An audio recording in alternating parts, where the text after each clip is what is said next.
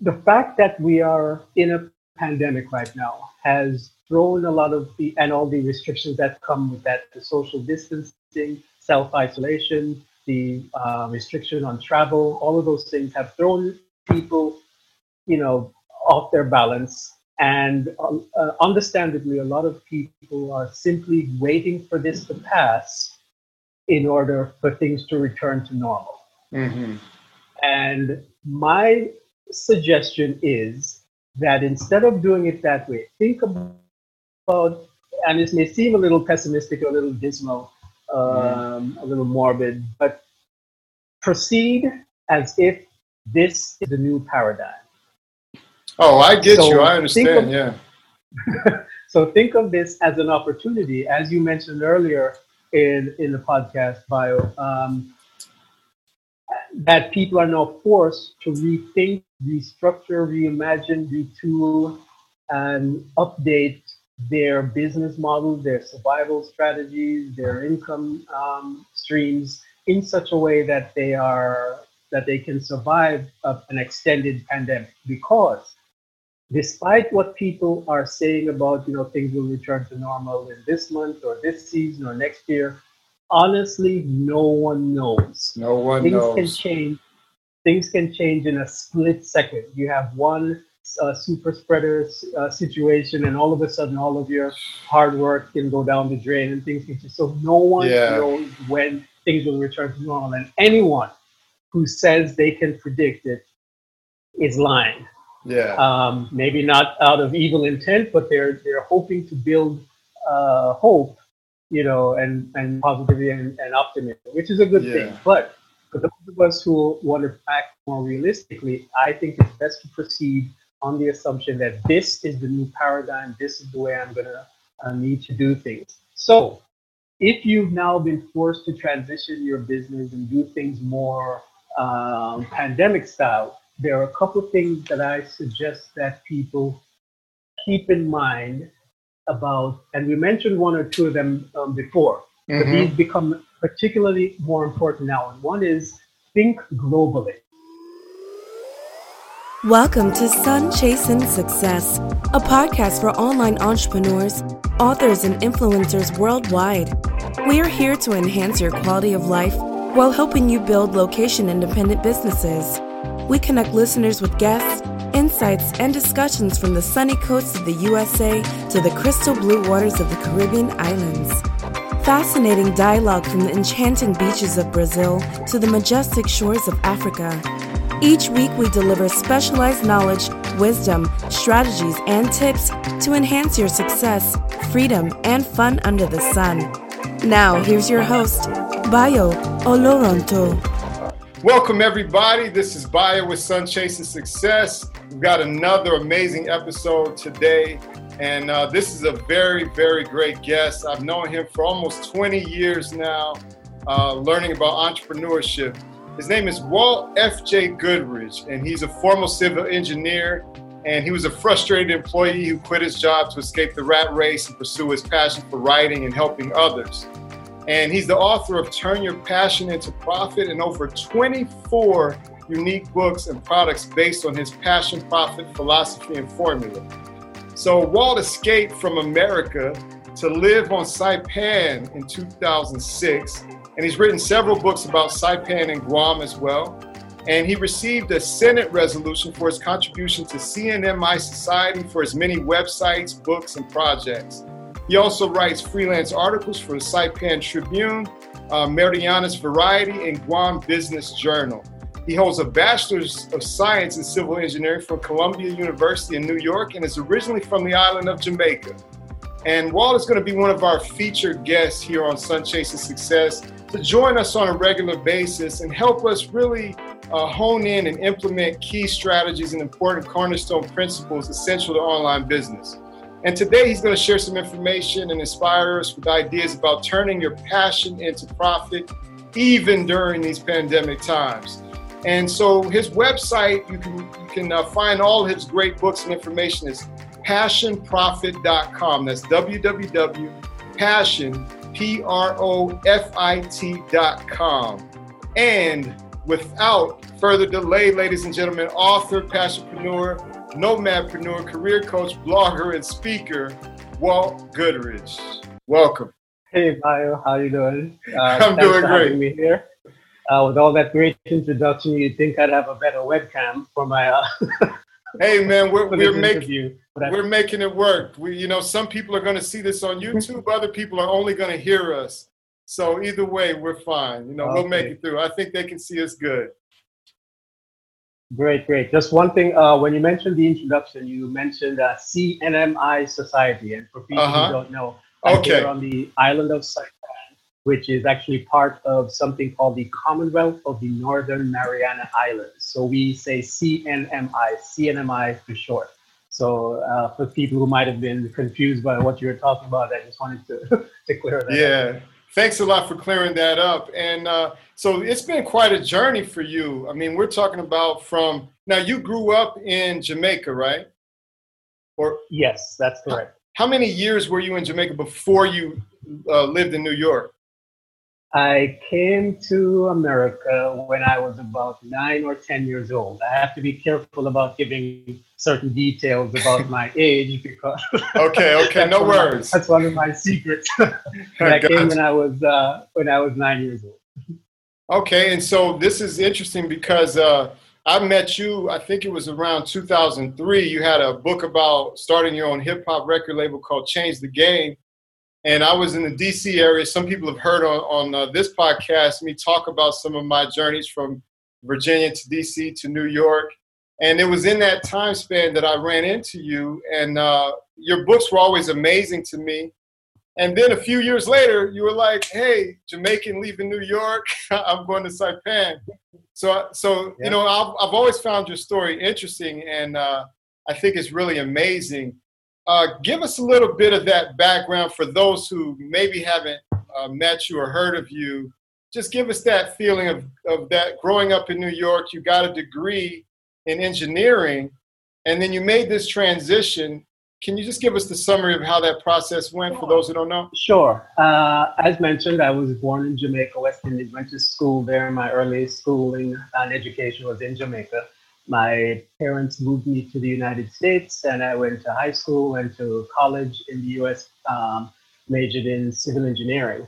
Now, the only reason I ended up in engineering at that time was because when I was in high school, my guidance counselor, Miss Charlotte Huey from England, she said, you're good in math and science, you need to be a civil engineer.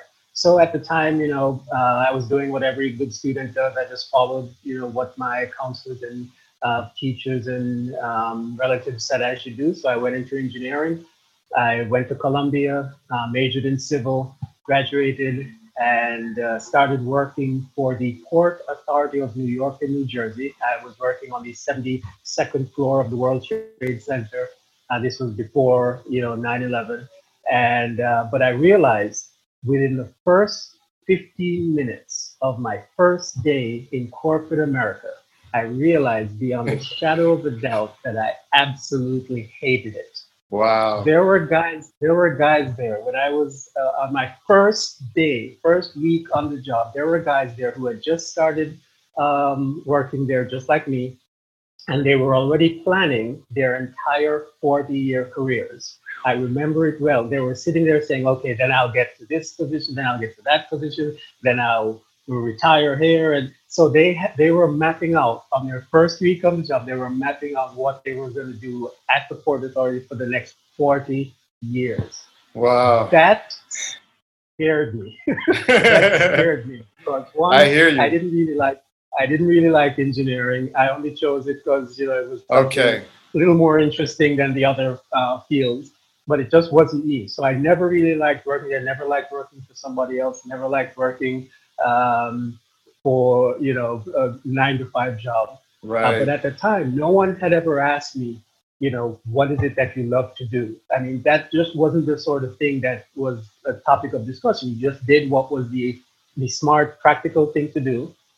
So I believe that was what life was about. But I realized, as I said, that I was very unhappy. So I always was looking for a way to escape. I started a sideline business. I started, when I was at Columbia, I did a radio station for a few years. So I had a little interest and background in music. Mm-hmm. I was Sir Walt, the reggae DJ on WKCR FM New York. And when I started thinking about what else I would rather do, I looked to the music industry and started designing record labels, managing artists, and eventually started a record label with one of the artists, and eventually broke that up and went my own way and started my own record label, putting out hip hop artists. And then I transitioned to doing something else. And the story, if you don't mind, I'll just tell you the brief story about that. That's really critical to the passion concept. I was running my record label for about a year, 2 years. We had a certain amount of success. We had our videos played on BET, on Ralph McDaniel's Video Music Box. We had, certain successes, but the money wasn't rolling in the way I wanted it to. But I was still accomplishing a lot. So someone who had seen our records in a record store called me up and said, hey, Mr. Goodrich, I saw your record label in whatever Record Explosion in New York. Now, how did you get that done? What did you do to get your record produced yourself and out into the market? So for the next hour or so, I sat and I just told him, first you do this, then you do that, then you do this, then you do that. And after the whole hour and a half conversation, he said, wow, thank you for all that information. I would have been willing to pay you for it if you had asked me. And that's when the light bulb went off. And I said, at that time, this was in the 90s. At that time, there was no step-by-step guide for showing young hip-hop entrepreneurs how to release their own music and start their own record label. So I, with no writing experience, decided that I would sit down and write a book to show step-by-step how to do that. And I was still working as a civil engineer at the time. So I would, go to work, get up 6 o'clock, go to work in the morning, come back, write my book through all hours of the night. And at the time, there was a music industry festival called the Jack the Rapper Music Festival. Yeah, I remember that, yeah. And I wanted to debut the book at that conference. So I ended up writing a 250-page step-by-step manual in 4 weeks. Wow, so my first book, and the reason I was able to do that is because no one ever told me, well, you can't write a 250-page book in 4 weeks. So that's what I did. But that was because I always had that desire to teach. Even when I was in elementary school, I was tutoring other students. When I was in high school, I was tutoring other students. When I was in college, I was teaching kids, other students, helping them pass their exams and get through. So looking back, I realized that the thread that was always running through my life was the desire to teach others. So that is why when I transitioned now to writing books, step-by-step how-to books, that's when the success really came. And I was able to match my civil engineering income from the sales of that one book. So after publishing the book, selling it through mail order, because this was before the days of the internet, I was making about $50,000 a year as a civil engineer.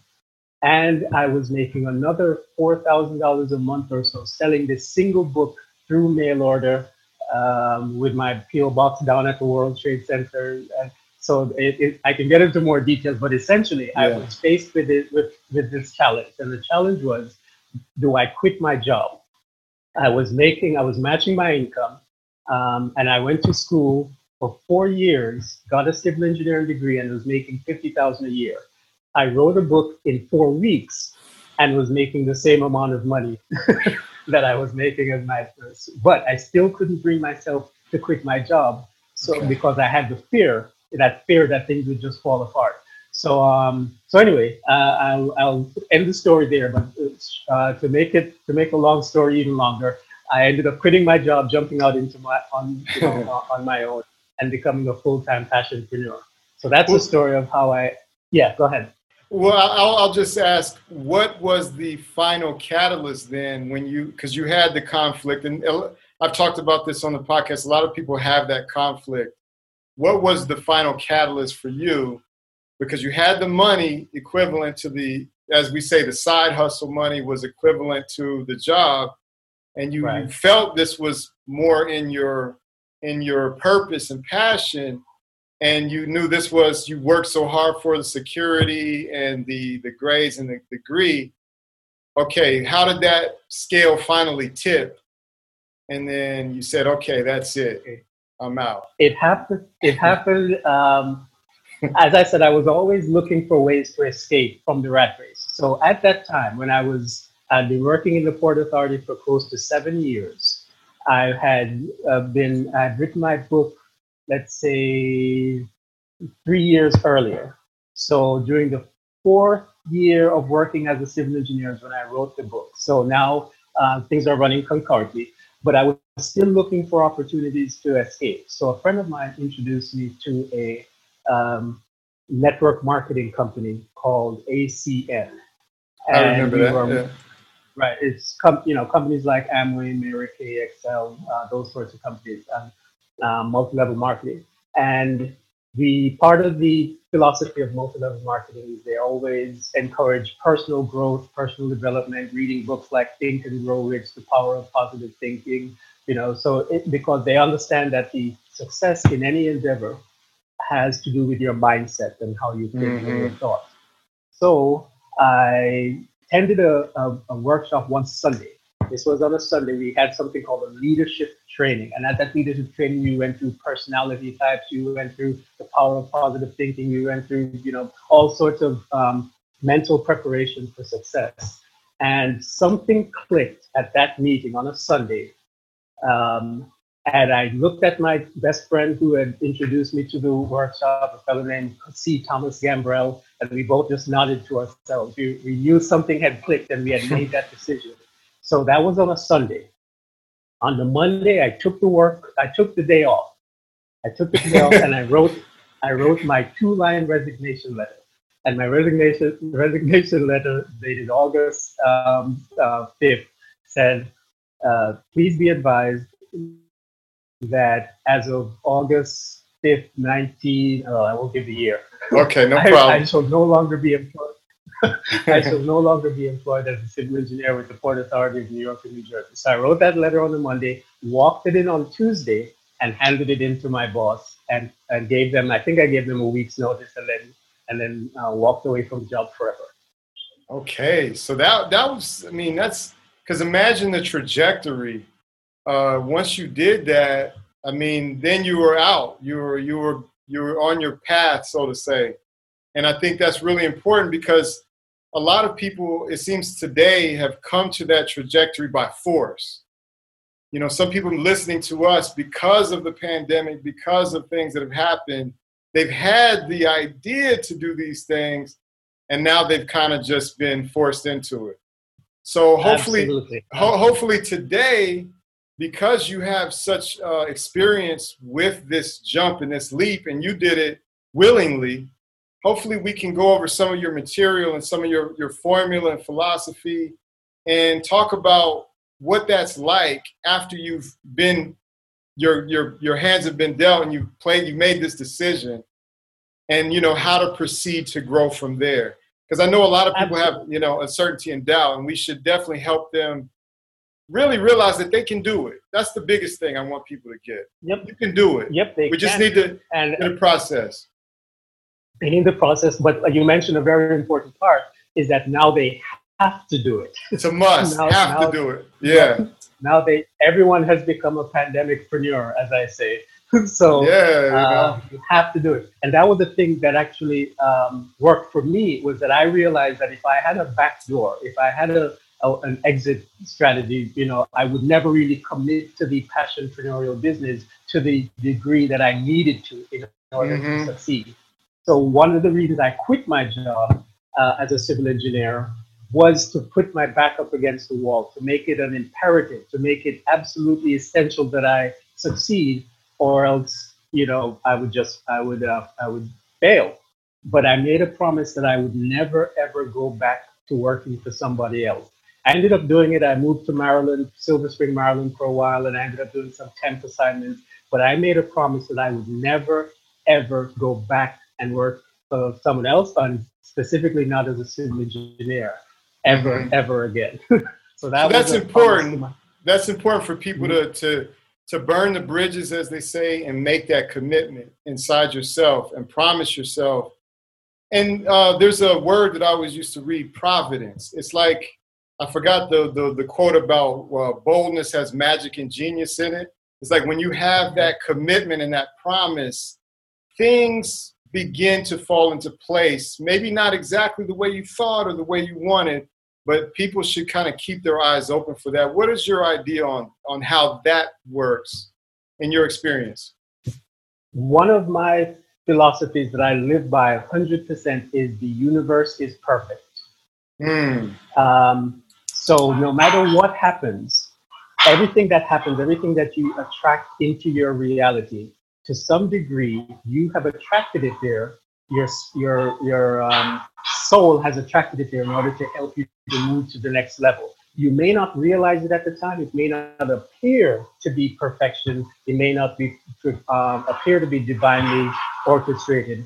But as you develop this philosophy, you realize that whatever happens, the universe is perfect. Whatever happens to you is happening to bring you closer to your goal. Once you start setting goals, once you start moving on the path of your passion, you will find that things get much easier because you are here for a reason. You are here for a purpose.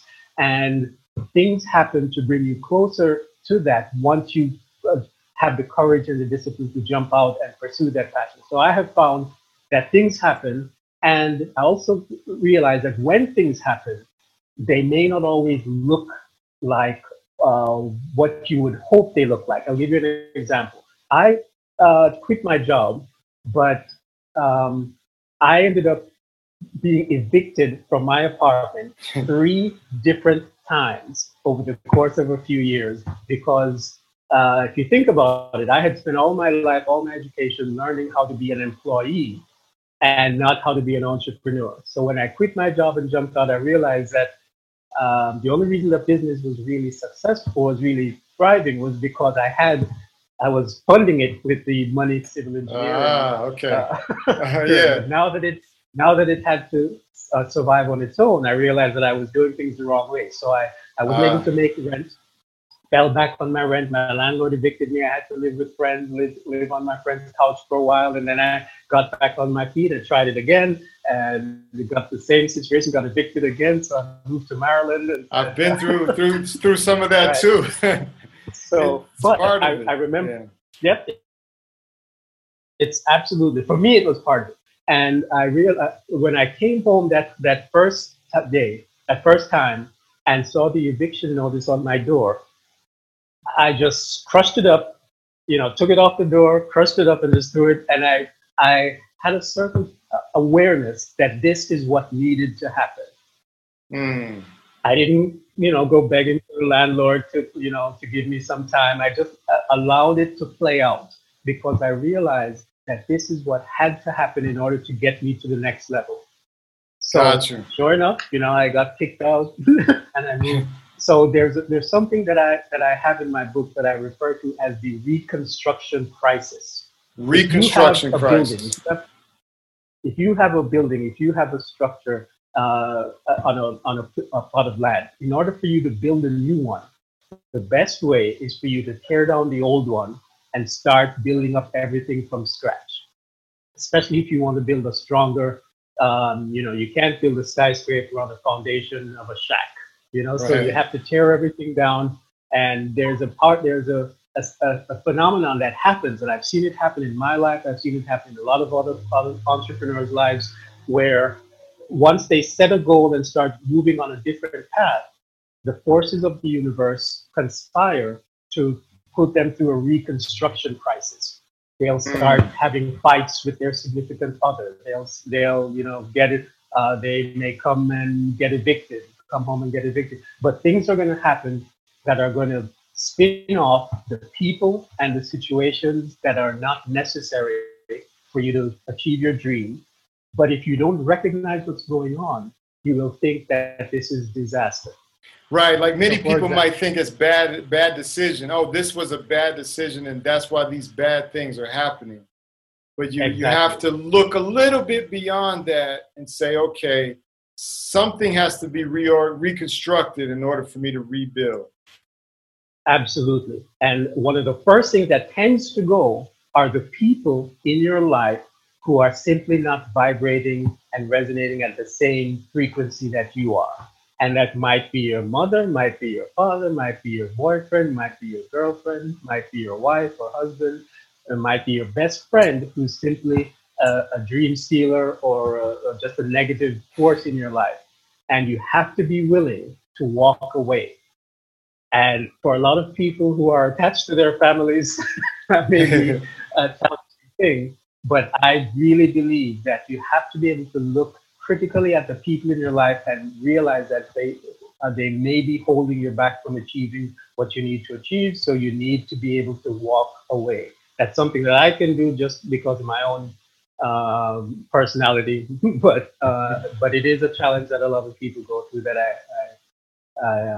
at the very least, I guess maybe you just shouldn't talk about your plans to certain people who can't understand them.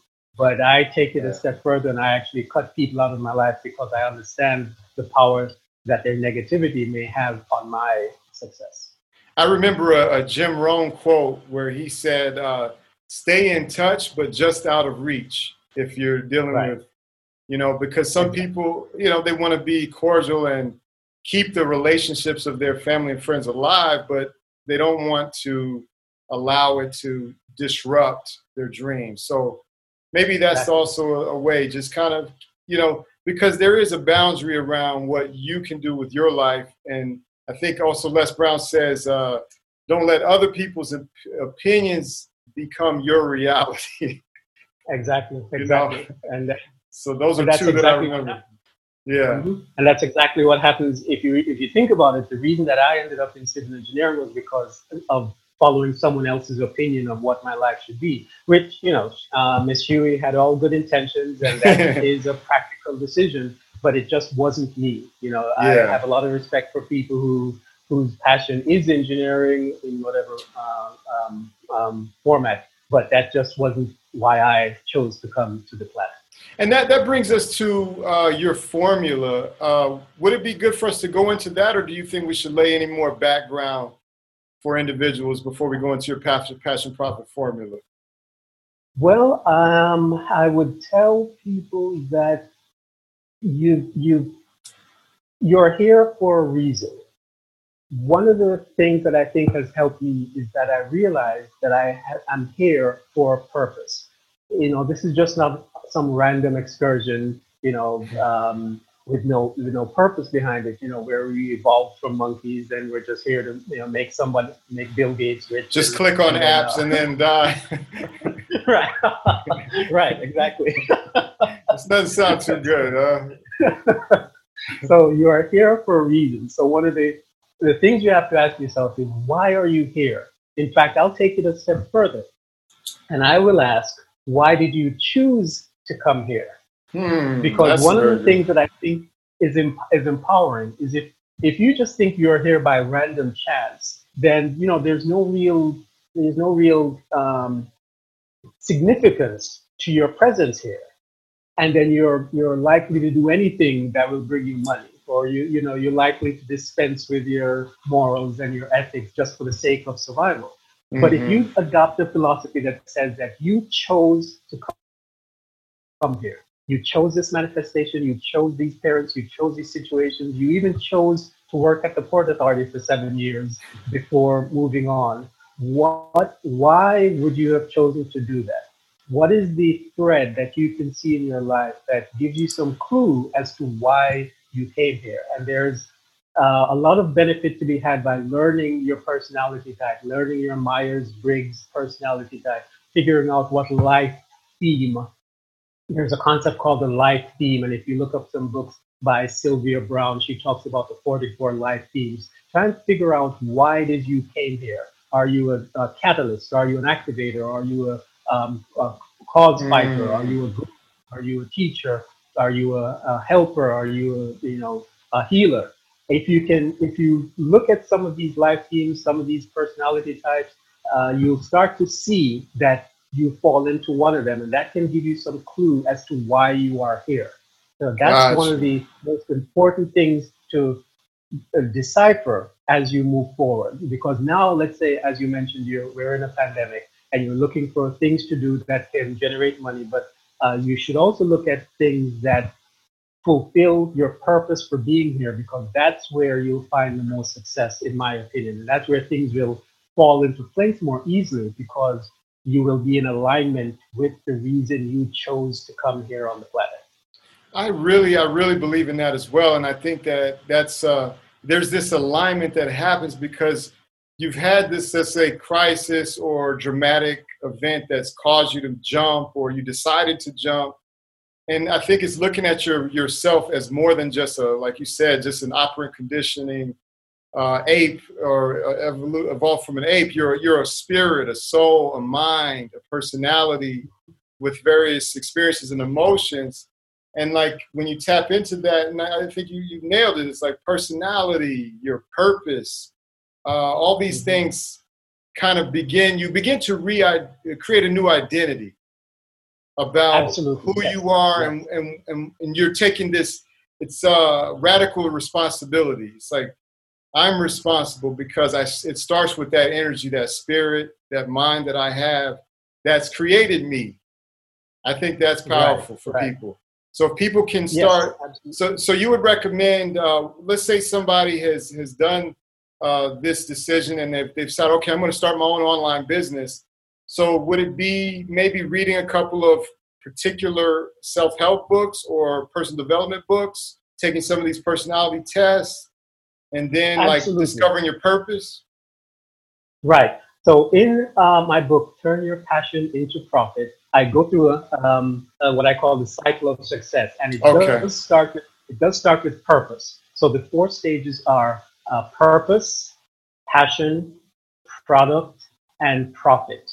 Got it. Once again, purpose, passion, product, and profit. So the first step before you do anything else is to find your purpose. Find out why you are here. Find what are the things that interest you. Find what are the things, the threads that run through your life that identify you as a particular type of purpose, being here for a particular purpose. And I'll give you 4 options.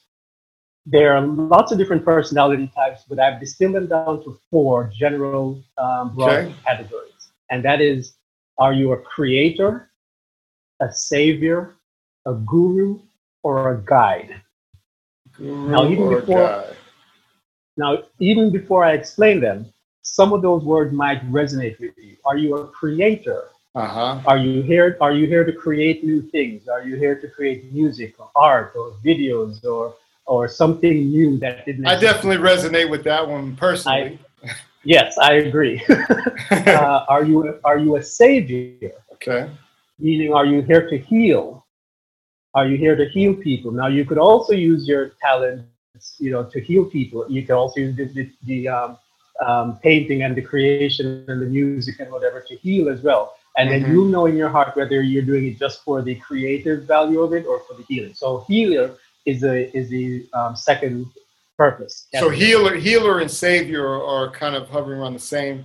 Yes. The operative word for the savior purpose is to heal.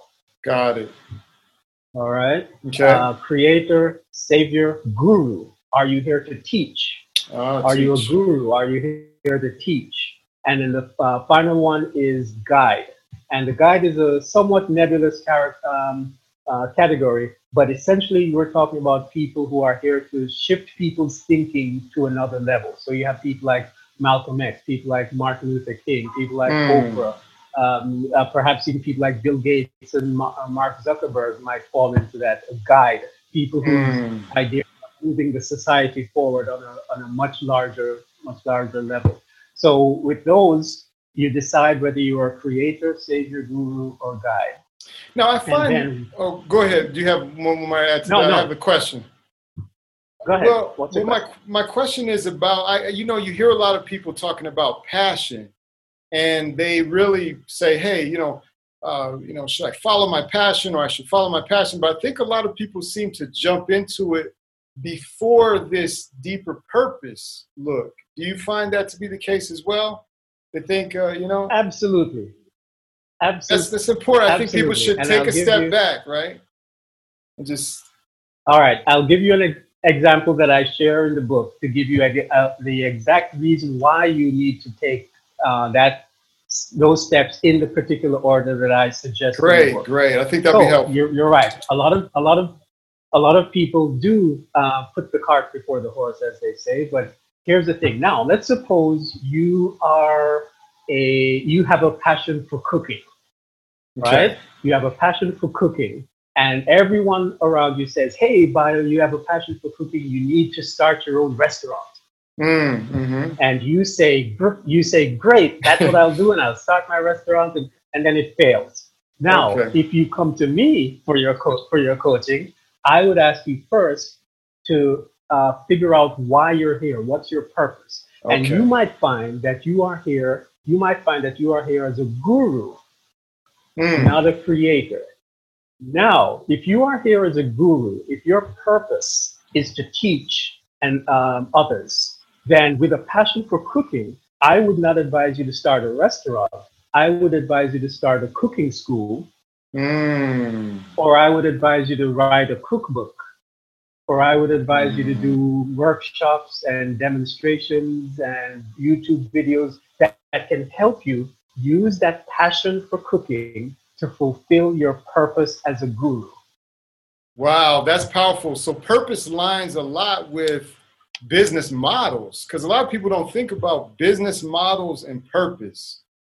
Right. You know, like how does a business model play out from purpose, like you said? What is that mechanism that a lot of us as newer entrepreneurs that maybe grew up that didn't have business education from parents and things like that? How important is that? How do we make that traction? The mindset that I suggest is not simply to say, what can I start that makes the most amount of money, but what can I start that helps me fulfill my purpose for being here? Gotcha. And the two are not mutually exclusive.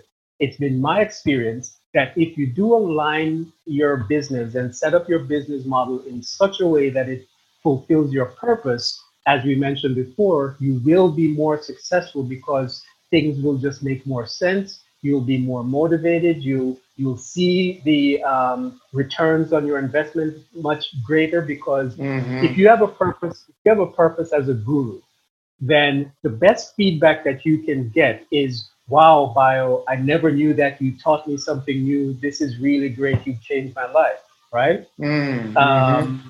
Whereas if you started a restaurant, the feedback you'd get is, "Oh, that was delicious. Can I get a discount?"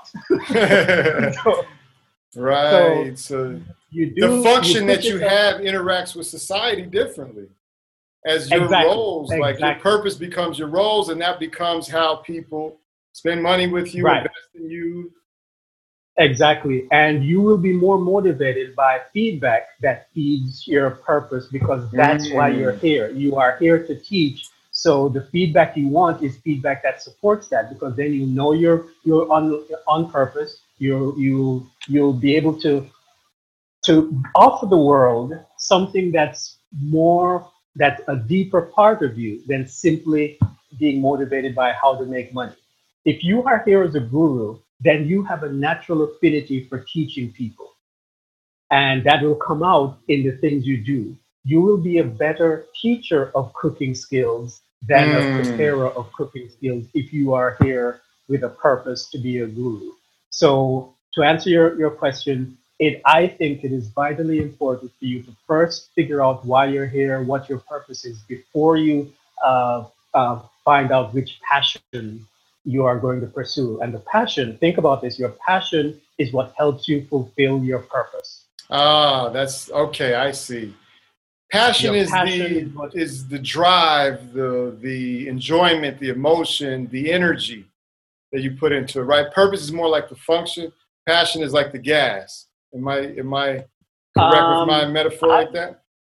Let me think on that. I would say that. Or how would you how would you frame that?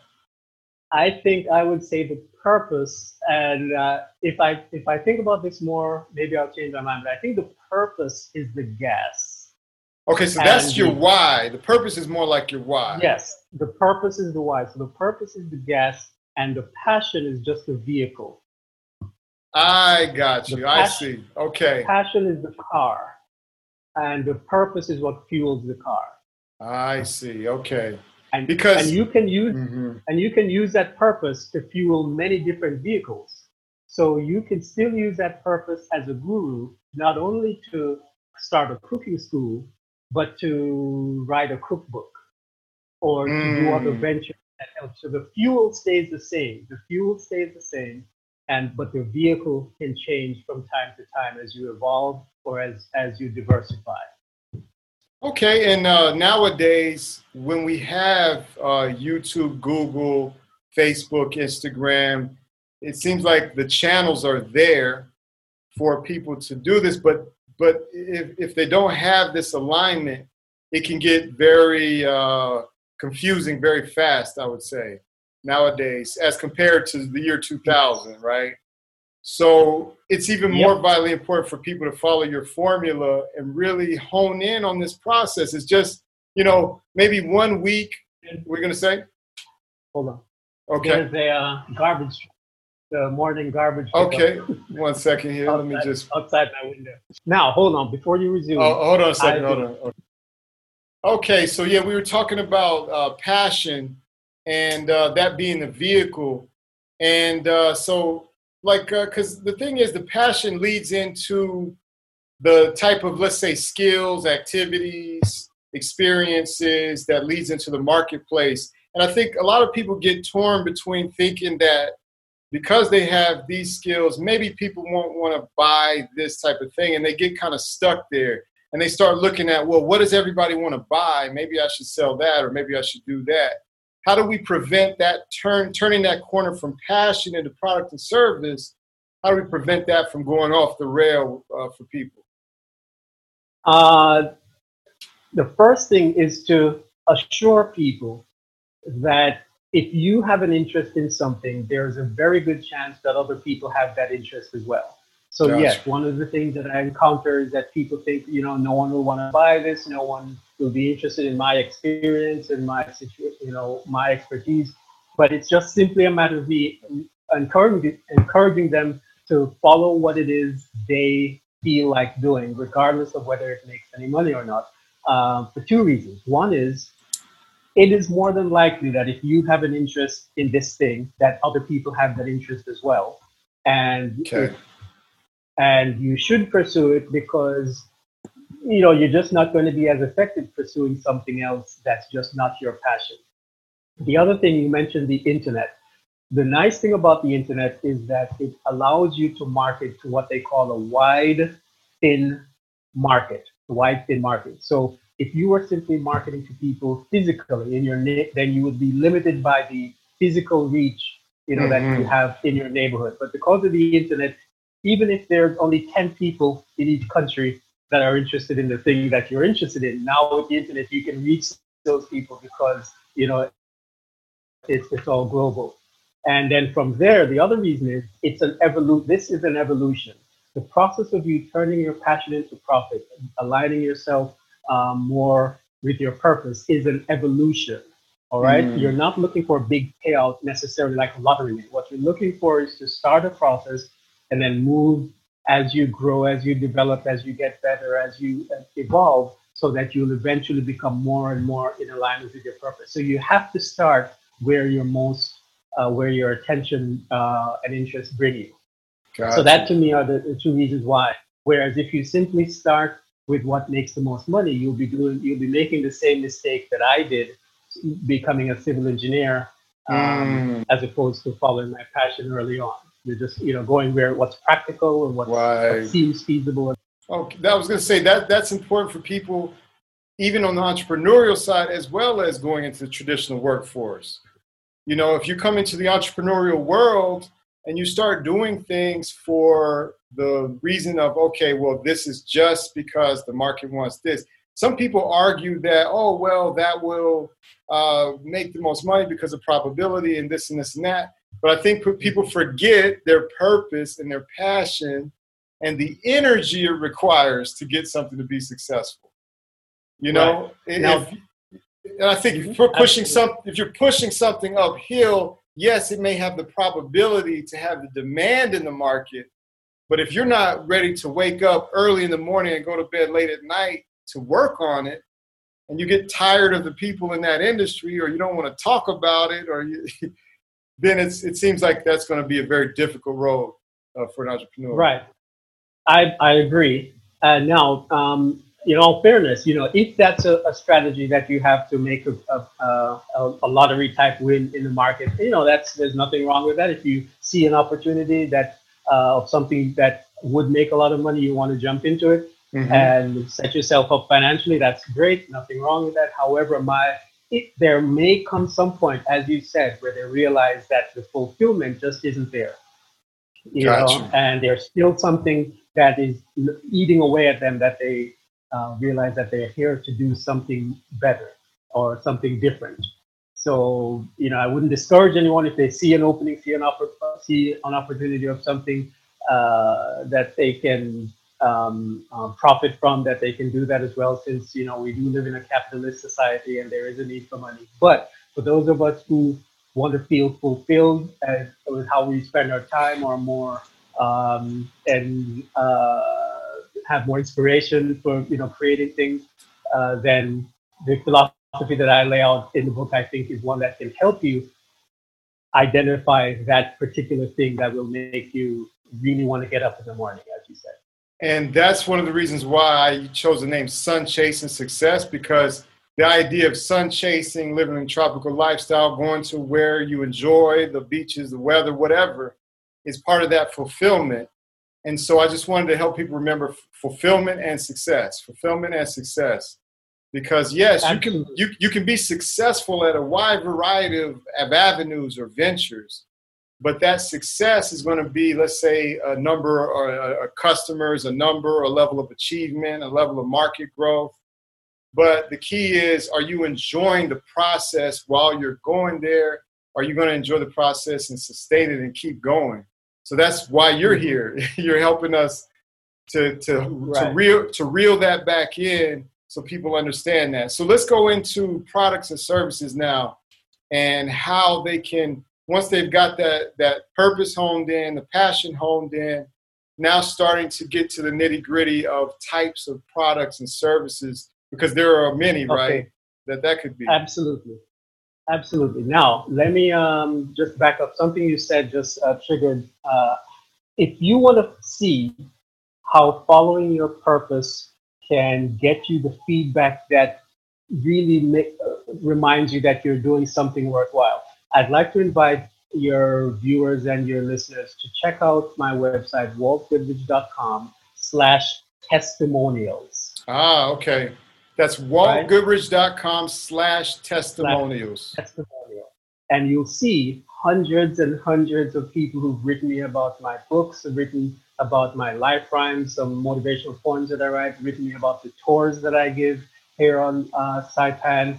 And I put them all in one place because the common thread there is everything that I do is in alignment with my purpose. I'm here to teach people. I'm here to share what I know so that others may grow. That's my life purpose. I share what I know so that others may grow.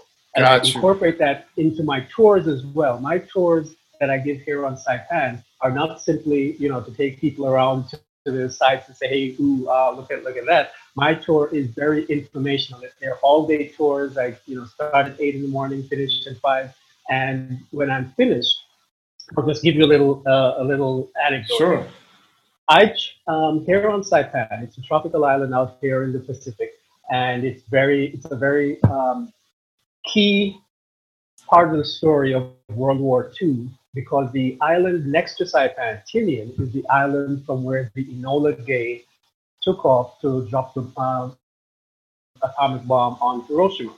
So when World War II buffs and when tourists come to the island, one of the things that they're interested in doing is also visiting Tinian.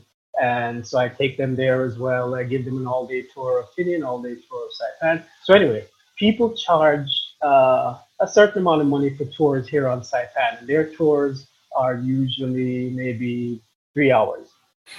I charge a little bit more for my tours, and my tours go for 7 hours and 8 hours. And I won't get into this really specific details, but I'll tell you this. I charge sometimes at least 5 or 6 times what the average person charges for their tour here on Saipan. And after taking my tour, I have had people tip me as much as the full amount of the tour. Wow. So that's like double. That's like double. Double. Wow. Right. The reason I can do that is because when I give my tours, I am in alignment with my purpose. I am teaching people little tidbits, little trivia, little historical facts. So you're enjoying it. You're feeling good. You're giving these tours. I'm enjoying. This is what you would do even if you weren't making money as well. Like absolutely, you just enjoy. That's big, man. Yeah, right. I think that's key. One of the things that I think will make you more successful is if you're following your purpose and if you're doing something that you enjoy, the output is going to be on such a different level that one, you can charge more for the thing that you are a specialist in. People will pay more for it, may even tip you double, and will write really fabulous reviews for your product. So you'll end up generating a whole different level of customer who can keep you successful, financially successful. Whereas if you're just doing something just for a paycheck, you rarely give it the full, because it just doesn't come naturally. Yeah, it's something that you're working at and you want to be done with it so that you can go play or do something else. Right. Then that's where your value gets kind of cut down a little bit, right? Because you're trying to get it done before 5 p.m. or done before 12 p.m. Right. And then so in fact, I have to stop myself because I'm having so much fun and I like it that I will go up to 6. We start a tour at 8:30 in the morning and I will go 5 or 6 o'clock and I don't mind because there's one more thing I have to show you. And then we go. Wow. And I'm sure that's a beautiful island. I mean, I'm sure it's a beautiful island. The weather's really nice there, right? So it's an enjoyable thing that you're doing when you do that. Now, that's one example of service, like a passion service, especially for service, right? Because you're putting your time into something.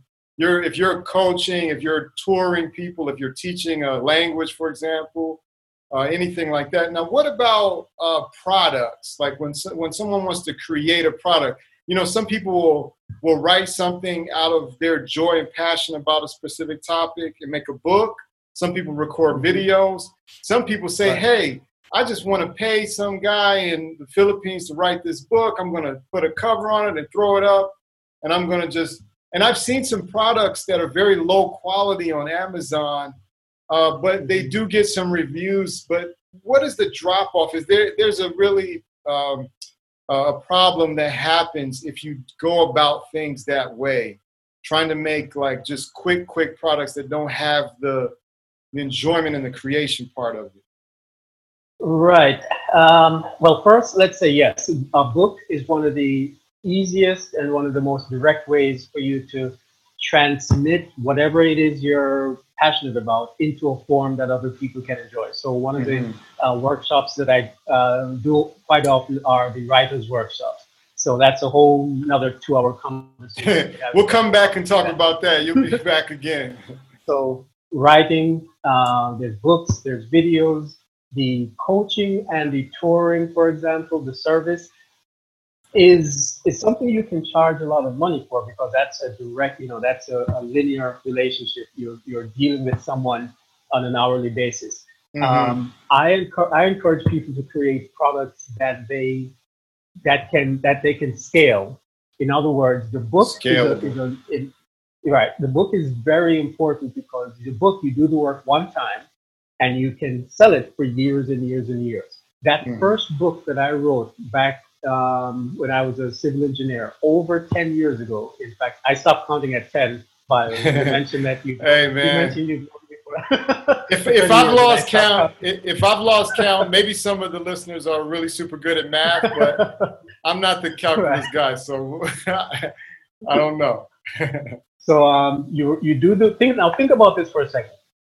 One of the advantages to creating a product that's digital, creating a product that has potential for residual income, is that you do the work one time and you get paid for it over and over and over again. So for those listeners who are not familiar, when you worked at your job, when you worked as a civil engineer, you gave the Port Authority 1 hour of your time, and they gave you 1 hour of pay.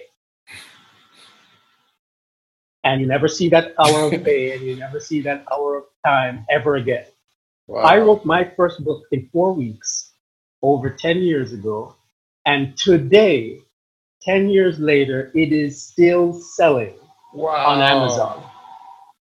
So that's the power of residual income. You do the work one time, and you get paid for it over and over and over again. So you got to think in terms of what can I create that has value, that can have value tomorrow. So sort of an answer to your question, what are the reasons you really want to put some effort and quality into the product you create is so that they're timeless. You can have something that can stand the test of time and sell years from now. So very important to look at those sorts of products. The reason I do the tours and the coaching is just because I enjoy it, I like it. You know, I can charge a little extra, so it's worth my time. But my main income is actually from the book sales that the books that I have written over the years. And in fact, even now with the pandemic, there's no incoming flights to Saipan. So since February, there have been no tourists on the island. Since February, no tourists. So I haven't done any tours, but I have other streams of income, you know, that can compensate. So the books have served as a buffer. They've been that cornerstone of your product offering since the beginning. That has been one stream that's more steady and consistent. Right, absolutely. So and you sell your books through Amazon and your website as well? Yeah, and I'll just tell you, these days you have to be on Amazon. When I first started years ago, I would get half my sales directly to my website and half the sales through Amazon. These days, it's probably like 90% on Amazon. There's also a website called Smashwords. I'm also on BarnesandNoble.com. So if you're putting out a book product, you want to put on a few different platforms. So my three would be Amazon, Smashwords, and BarnesandNoble.com. Barnes and Noble, okay. But Amazon by far. If you have to, don't just choose one. But if you had to choose one, Amazon would be the best. It's just such a part of the zeitgeist these days that anyone who, when they think of a book, they just go straight to Amazon. Like what you hear so far? Make sure you never miss a show by clicking the subscribe button now. This podcast is made possible by listeners like you. Thank you for your support. Want a free guide to secrets of success under the sun? Visit onorunbooks.com/success and subscribe to our email list to have it delivered right to your email inbox. Now back to the show. Yeah, it's become a search engine equivalent to Google and YouTube on its own. So absolutely. Highly recommend everybody out there, if you're considering creating a book product, whether it's long form, short form, fiction, or nonfiction, definitely go through Amazon. You can get a lot of traction. And then also you can put your website and other links in your book and things like that, but you have to go through Amazon. So let's segue then from there into marketing itself. And let's talk about your fourth pillar. You have find your purpose, harness your passions, create your product or service. Then how do we market and sell for profit? What can we do to ensure that profit occurs? So before we get there, let me just back up. So you have books, you have videos, you have service, CDs, DVDs. Well, CDs and DVDs, digital. Are they still? Yeah, well, yes. Yeah. Oh, video courses, video products. Right. Digitally delivered. Products as well. Exactly. Now, here's something that you brought up a good point. Now, keep in mind that you're living in Brazil, but you have a Western mindset. Yeah, absolutely. there are still places that I travel to where people don't even have internet and may still be watching movies on DVD or listening to music on CD. Good point. Good to remember. Right. Sometimes, yeah, there's some places. So if you want to be global in your thinking, that's a major point. Don't rule it out, then. Got you. Right. Don't rule it out. Your website, the way you market, keep in mind that there's still a portion of the global population that you'll be cutting out if you simply go, market to iPhones only. Yeah, true. So, okay, so the next step is market for profit. So just to recap, we had find your purpose, discover your passion, create a product, and the fourth step is market it for profit. Now that has become a lot easier these days because of social media. Mm-hmm. So one of the things that you want to do, and there are people who are much better at this than I am, because I missed the memo. I still have presence on YouTube and Facebook and stuff, but it's just not my thing. Right. I'm still doing things the old-fashioned way. But Facebook, Twitter, Instagram, YouTube in particular has become very, very important. So anything that you do, make sure there's a YouTube component where people can find out about it. Even if you're releasing a book, make sure you create a little 1-minute video that markets, the book to the world. More and more people are at home now. More and more people are, as you said, using YouTube as a search engine. Yeah, getting their news directly from YouTube for audio editions of books on YouTube. So that is one very good way for you to market. Facebook as well. But I would have to give you a warning. I started back in the day when there was no YouTube. So I still do a lot of my communication with people through email. And one of the things that those of us who, the people who started out that way still value email. And even now, if you set up a YouTube account, you set up a Facebook account, you still have to have an email address. Gotcha. So list building and email marketing is still a cornerstone. Still a cornerstone, because here's why. This is right now, or back in the old days, when I sent out an email, I was assured, let's say to 100 people, I was assured that at least 70 or 80 of those 100 people would get the email, would open it. Some might end up in the spam folder or whatever, but the email gave me direct contact to my customers. These days, even if people join my Facebook page and Facebook group and I post something to my Facebook group, you and I know that out of 100 people, it might just be 1 or 2 people who that post shows up for in their feed. Yeah. The way for me to get more people to see that is to pay Facebook. Right. That's the model. If I boost, that's the model. And it's a great model for them. Right. Great model for them. But, so I had to boost my posts and pay money in order to reach people who've already signed up to my page, which I think. So you don't want to give all your power to Facebook or to Instagram or to Twitter or to any of those private companies. Now, email to a degree is still private, but it's still the most public, meaning that when you send an email to someone, they get it. Right. It's something that's more in our control, that we have the list. Right. We know the people on the list, and we have that sequence of communication. It's a communication channel.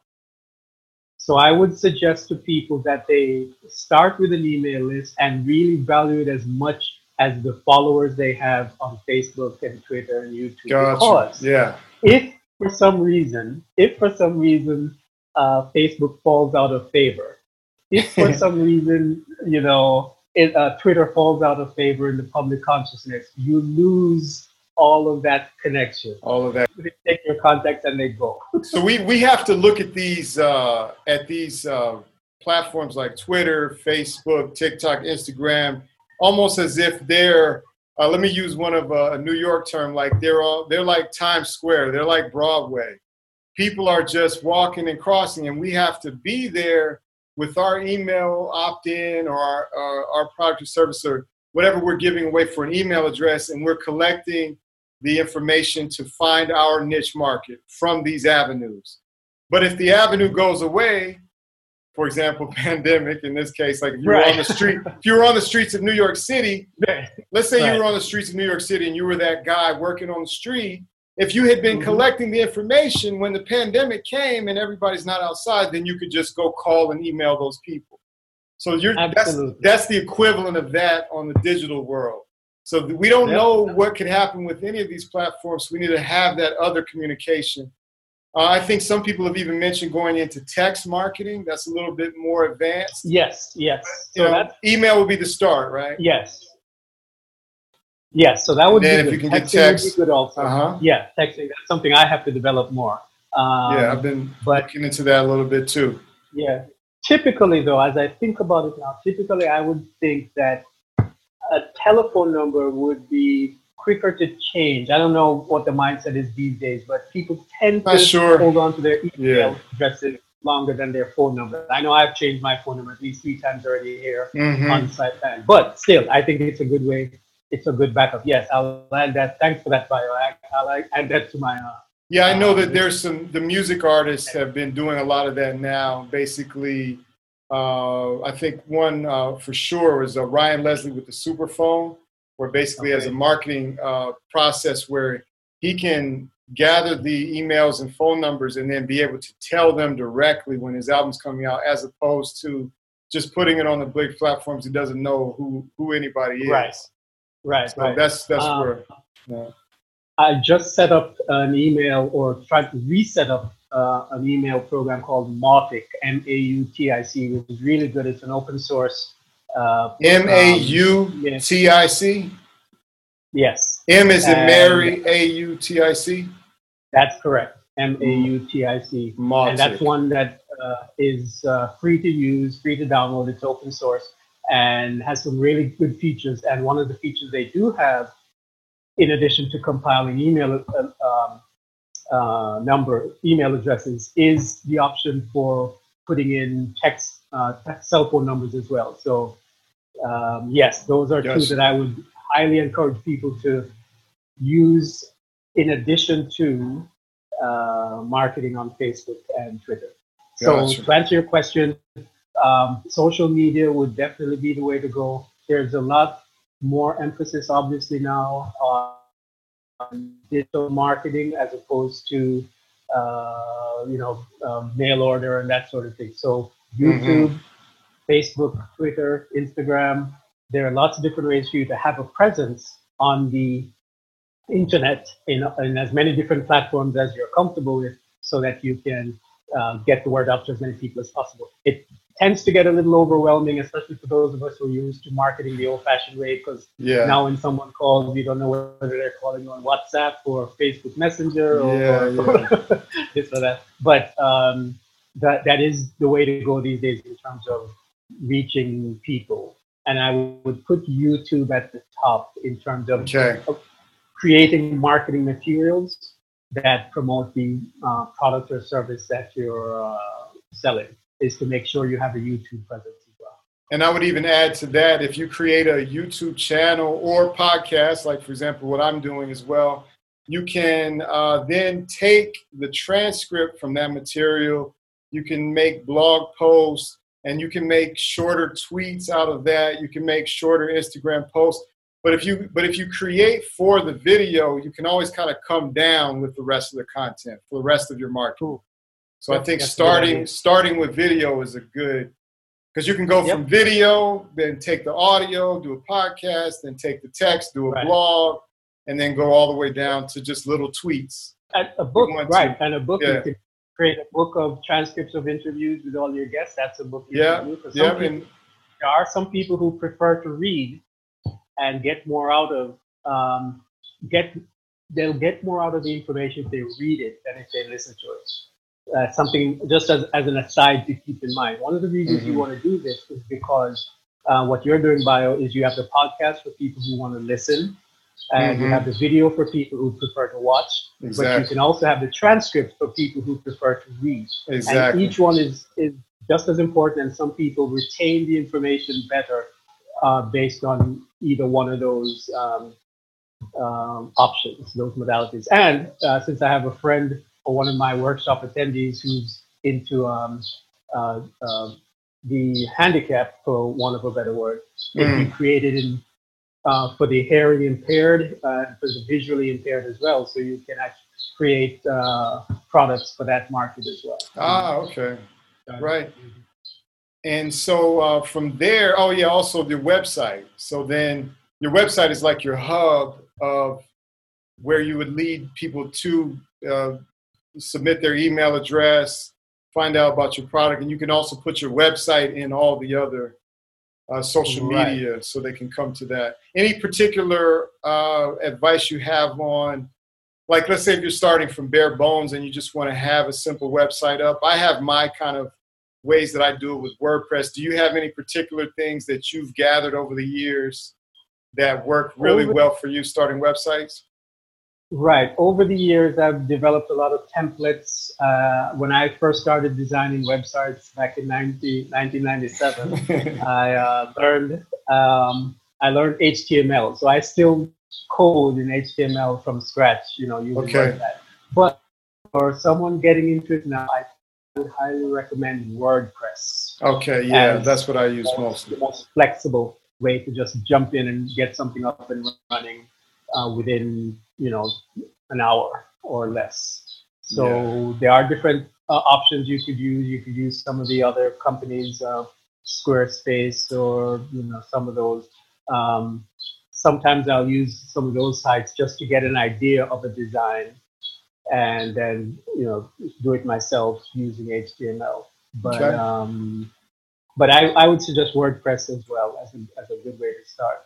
If you have the money and you don't mind, the thing about WordPress is that it's free. If you download the software, you already have a hosting account, let's say with GoDaddy or Bluehost or Ionos or One-on-One, then you download the WordPress software, upload it to your server, and you're good to go. So that aspect is free.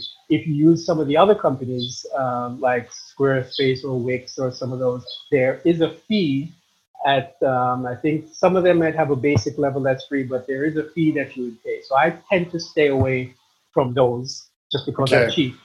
And when I coach my clients, I show them software, websites, strategies that cost little or no money. Like for example, when I do my writers workshop, I actually show you how to go from idea to getting your books on Amazon in less than 24 hours with no money at all. Absolutely free. A lot of people think the process costs much more than it does, but you can do the entire process without paying a single penny. And that's even, the graphics, the writing itself, the editing. It may take a little longer, right? But if you have a little more time than money, you can get the graphics, the writing, the editing, the proofreading, all done, ready to go. And always remember, people, all of our listeners out there, remember, on Amazon, they even have short reads. So it doesn't mean every single book has to be 300 or 400 pages or 200 pages. It could be 200, 100 pages, 50 pages, 25 pages. But whatever it is, the content needs to match the length of what you're trying. If you can deliver the message that you're delivering in 25 to 50 pages and that's what's needed, then that's okay. You just have to measure that. But if it's a topic that needs more detail, don't write like just a 25-page book and put on Amazon. You'd be better off making it a free ebook or something, Right, as a means of marketing. Yeah. One thing that I let people know is a lot of people start out thinking, oh, I don't have money to launch a business. I don't have money to write a book. And again, think about this for a second. The internet started way back actually in the 70s, but in the 90s it got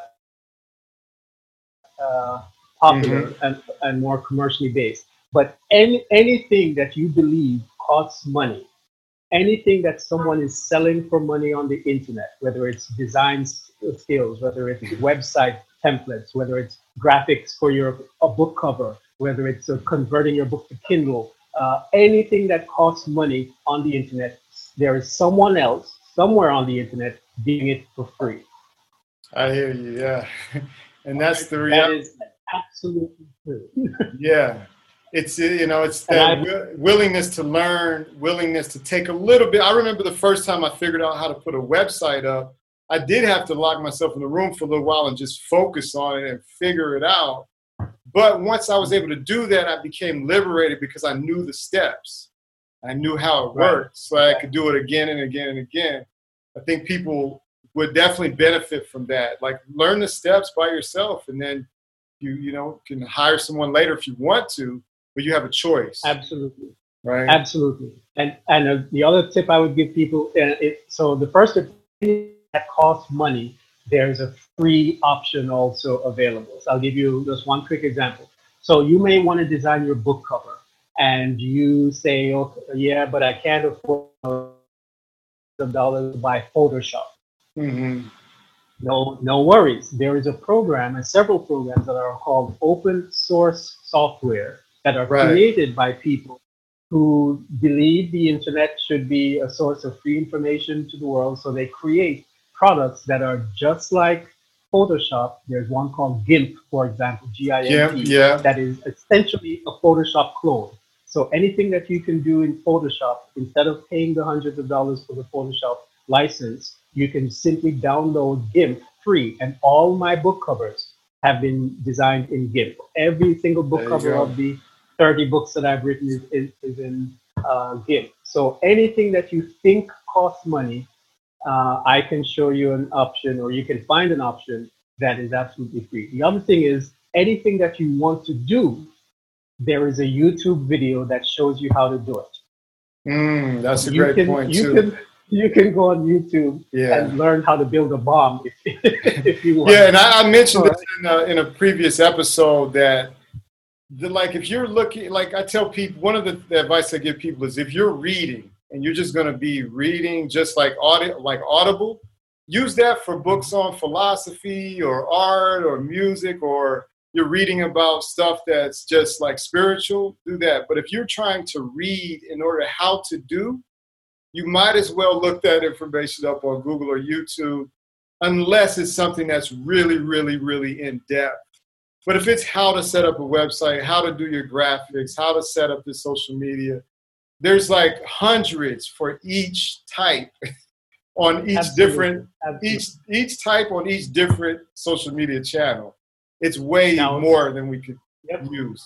Now, some are better than others, so don't believe that just because someone has a video on YouTube that they know what they're talking about. Absolutely not, but so shop around. So shop around and check out a couple different producers. But so there's no reason for you to sit down and say, "Gosh, I want to do this, but I don't know how." Go to YouTube and say, how do I build a nuclear bomb? And you'll find someone who sat down and actually filmed a video to show you how to do that. And that's a great segue into the next part of our discussion. And by the way, let me give everyone your websites again before we go into this next part here. So the main website for the Passion Profit is www.passionprofit.com, PROFIT.com. And then you've got the new project that you're working on now, which is the Pandemicpreneur, which is how to continue making money doing what you love, generate multiple income streams remotely from home, even during a pandemic. And just to clarify, as you said in your video, this is not about profiting from the disaster of the pandemic. This is about how do you profit despite the disaster of the pandemic and sell something worthwhile and valuable, take care of yourself. And that website is www.thepandemicpreneur.com. Okay, so let's talk about that, because Passionpreneur and from Passion to Profit was that key philosophy of taking what you really enjoy. And people can still use that in the pandemic, but you were talking about some 7 ways to think about this new pandemic that I know that our listeners are really going to find valuable. Do you want to go over those in overview, and then we sure. kind of hit a little lightly on each one, go in depth a little on each one? Okay.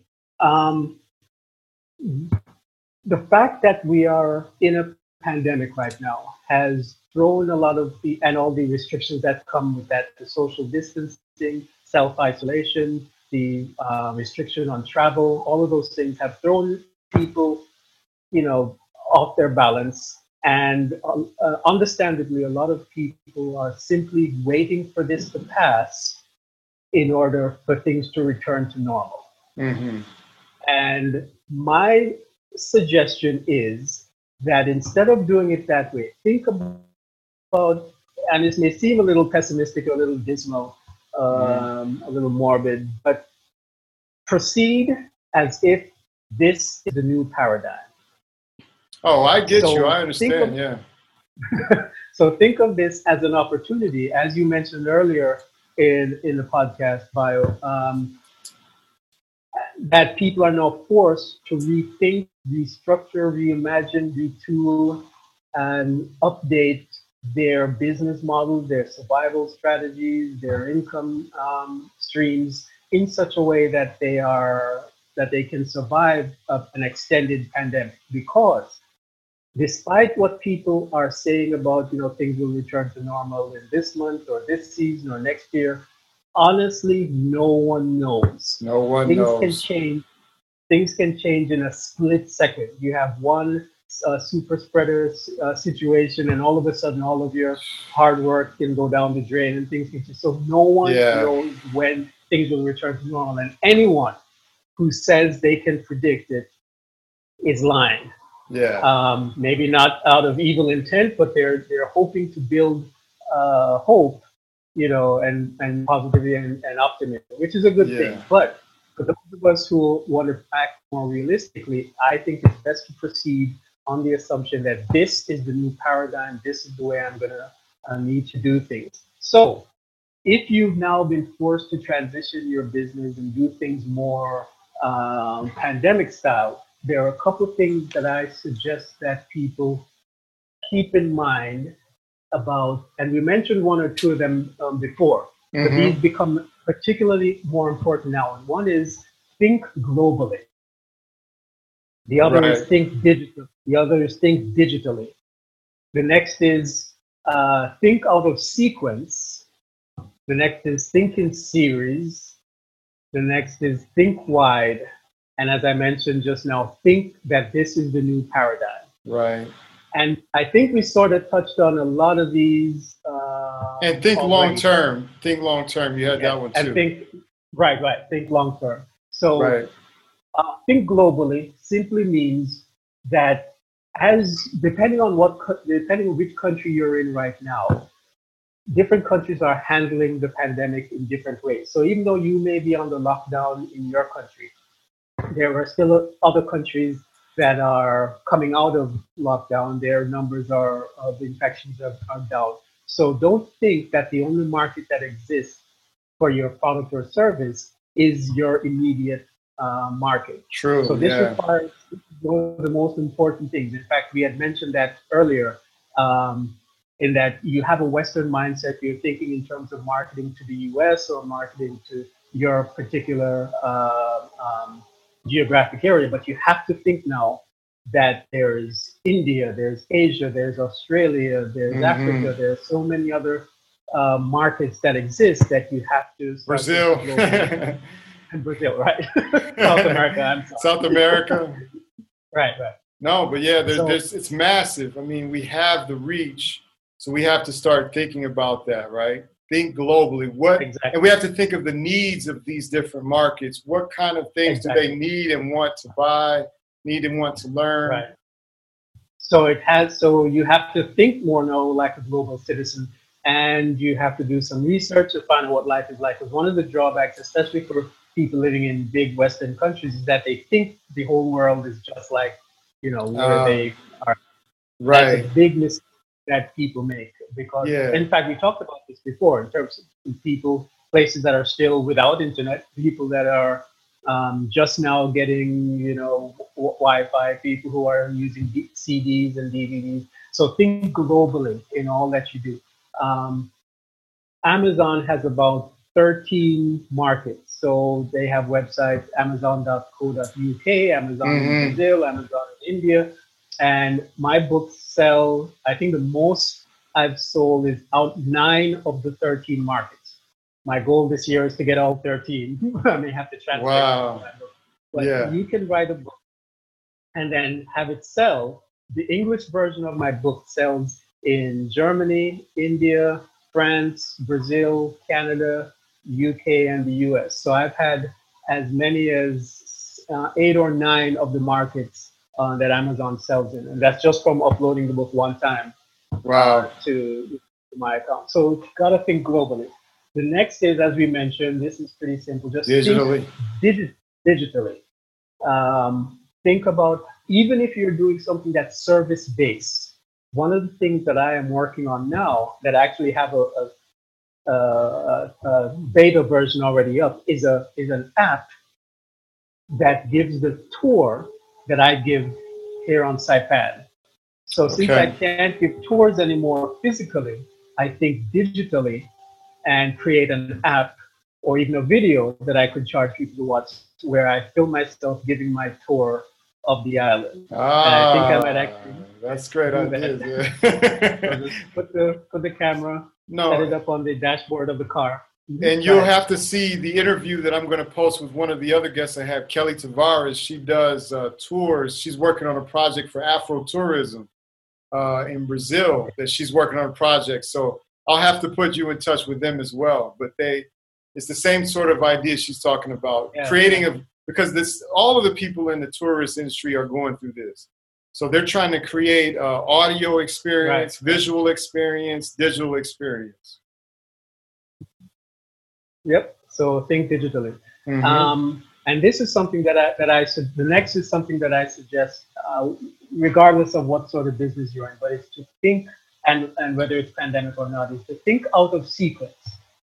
One of the most liberating things, one of the most liberating things that I learned years ago from an Indian fellow who I started a record label with years ago. His name was Gurdeep Singh, and he had a way of looking at reality that just blew me away.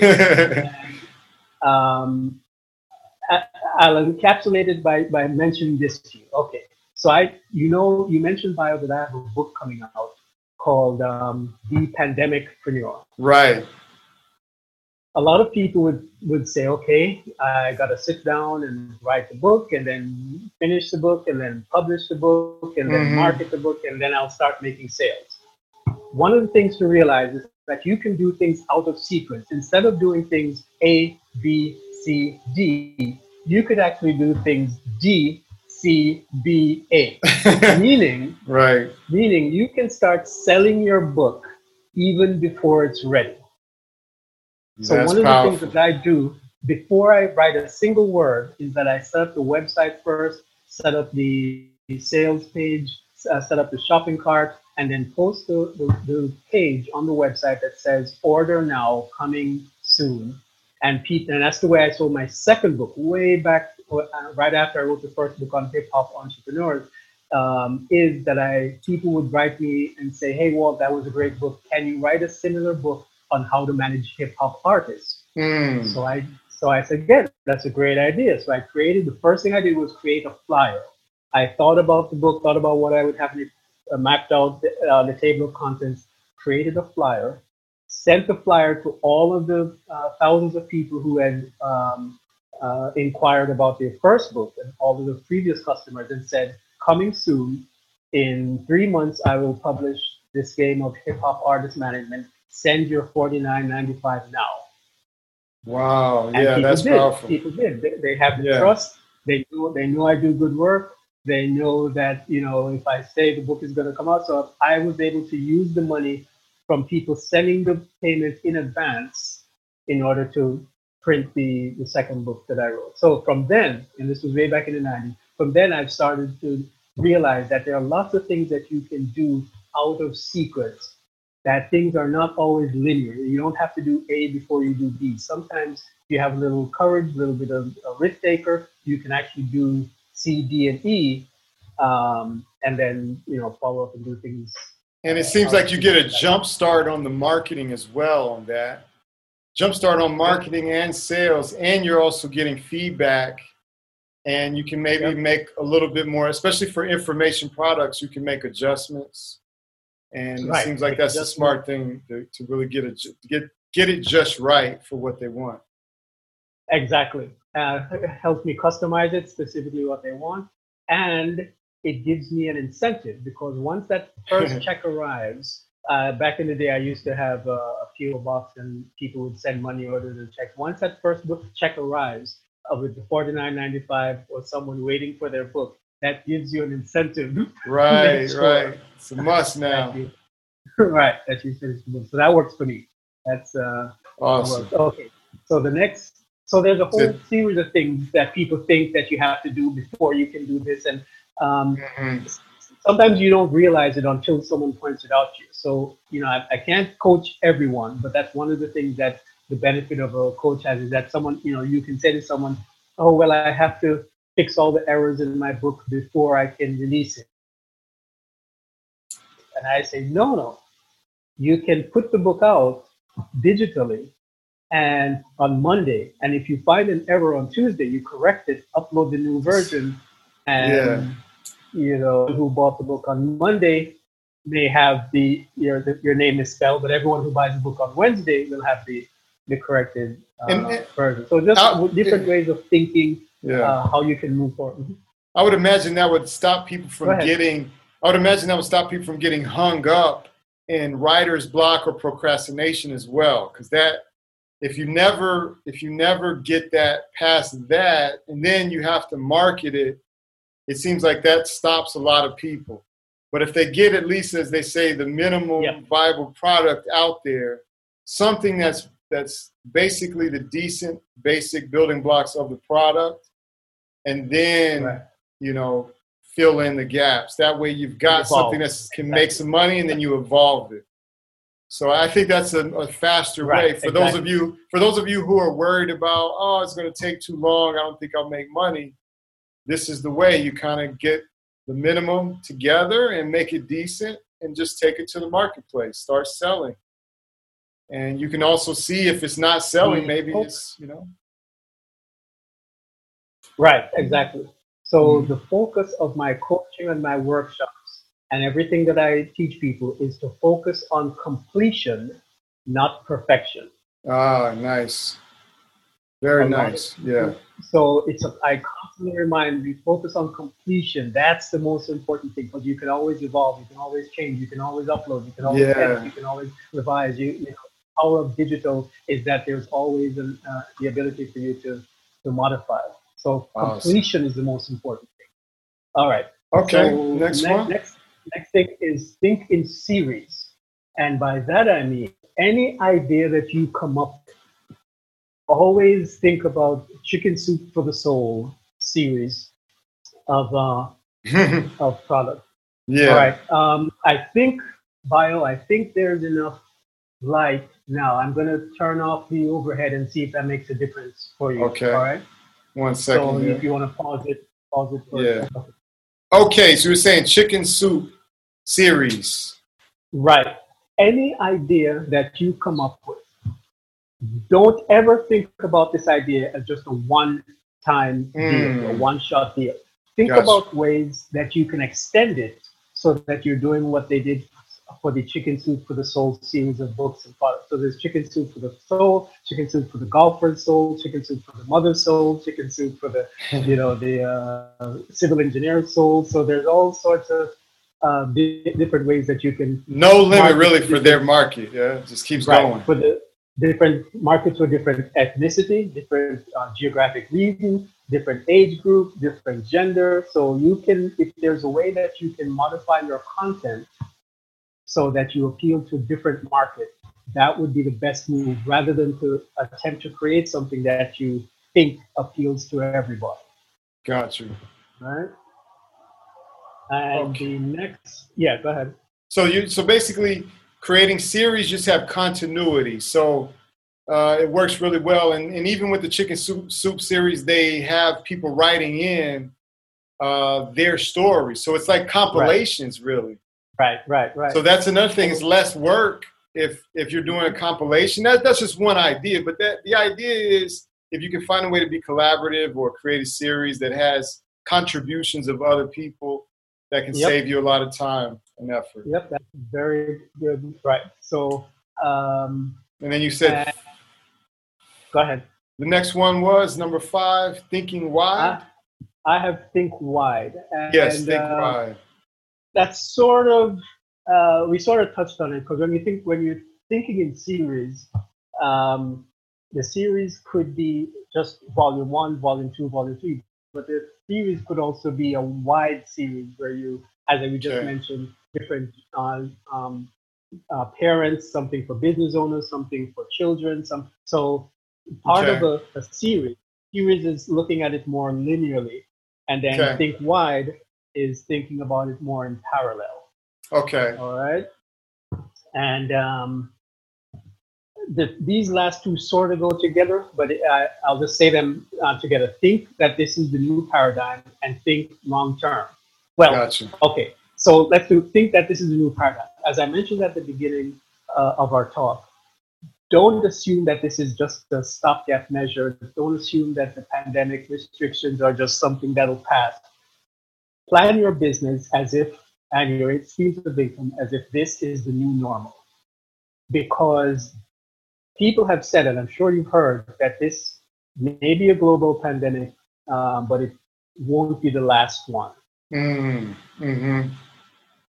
You know, that as things happen on the planet as they do, and as there's more deforestation and more exposure of wildlife to human populations, there's going to be more of these sorts of epidemics and pandemics. So it's not unlikely that this may be the new normal, the way of doing things digitally, the way of doing things globally. So plan for that, and it won't be effort lost, because if you plan for that and things return 100% to normal, you'll still have the freedom, you'll still have the global reach, you'll still have all the benefits of doing business this way if you choose to go back into the physical marketplace. So this is a good move, whether or not things return to normal. And I would even add to that the technology, because it's 2020, we're going to go to 2022, 2025. The technologies are only going to be increasing in terms of the marketplace and business.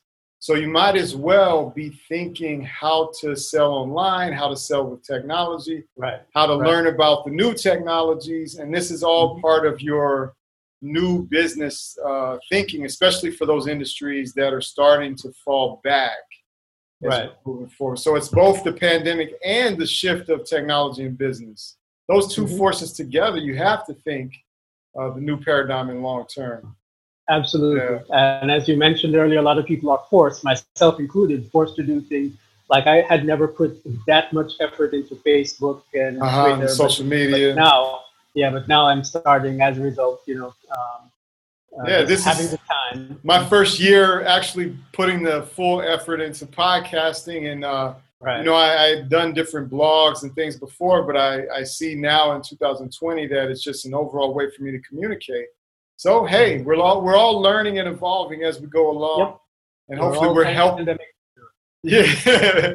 So hey, we're all pandemicpreneurs now. Yeah. So don't miss this opportunity, because this is a major leap forward that every aspect of the society has to do. So if you allow this leap forward to leave you behind, you'll be 10 steps further behind. Very hard, than before. So really force yourself to learn, as I am, how to get more comfortable with marketing on Facebook and Twitter and that sort of thing. So anyone who wants to follow the development can now find me on twitter.com. Give them all of your So basically the newer social media handles you have for the Pandemicpreneur, so that they can follow you and find you on that. And so again, that's Facebook.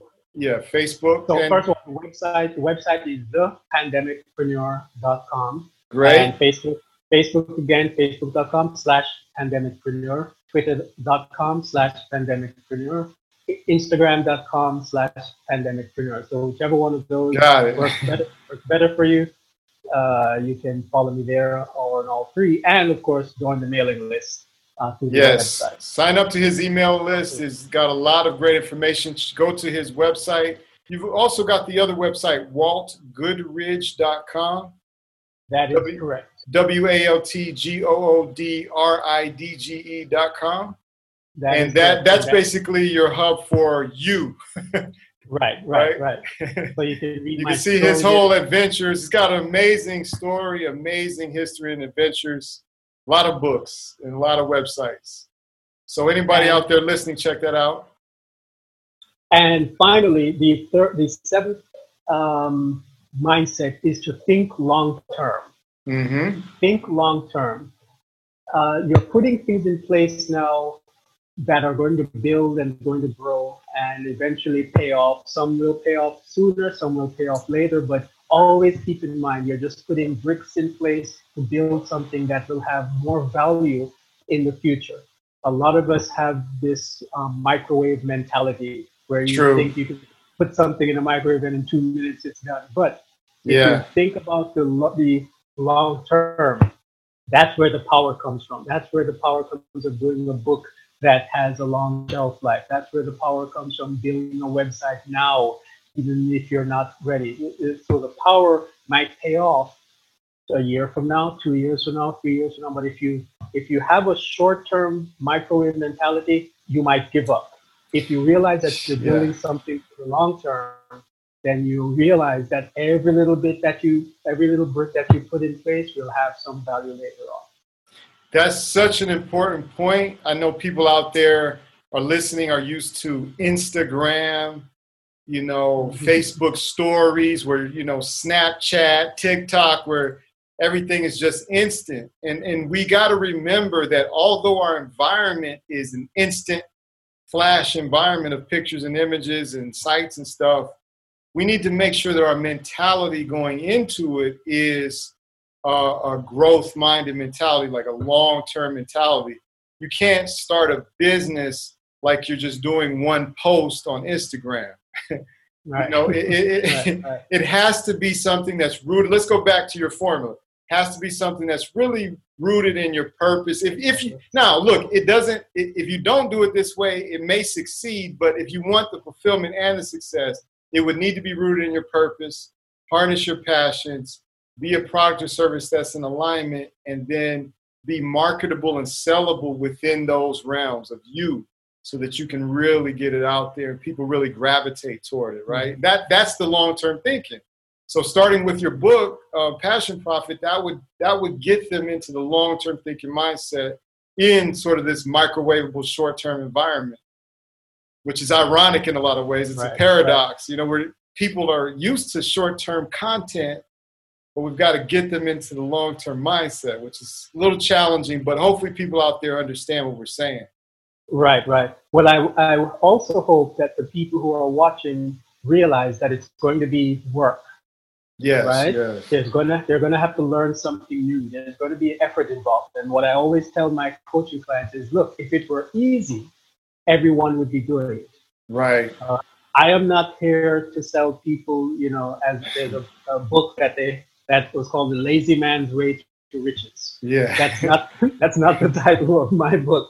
Right. My book is going to take courage and discipline in order to turn your passion to profit. If it were easy, everyone would be doing it. So if you are looking for, what's the shortcut, what's the quick way to do it, this is not the book or the philosophy for you. I am telling you what I believe it takes, and there's no quick way to lose weight. There's no quick way to build muscles. There's no quick way to, there has to be some courage and discipline involved. Discipline, and by discipline, I mean the ability to get up every day at 4 o'clock in the morning. When I wrote my first book, the first book on, it was called Change the Game. It was called This Game of Exposure.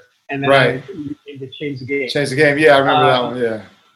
The first 200 copies of the book that I sold over the course of a year or more were simply photocopied pages that were spiral bound.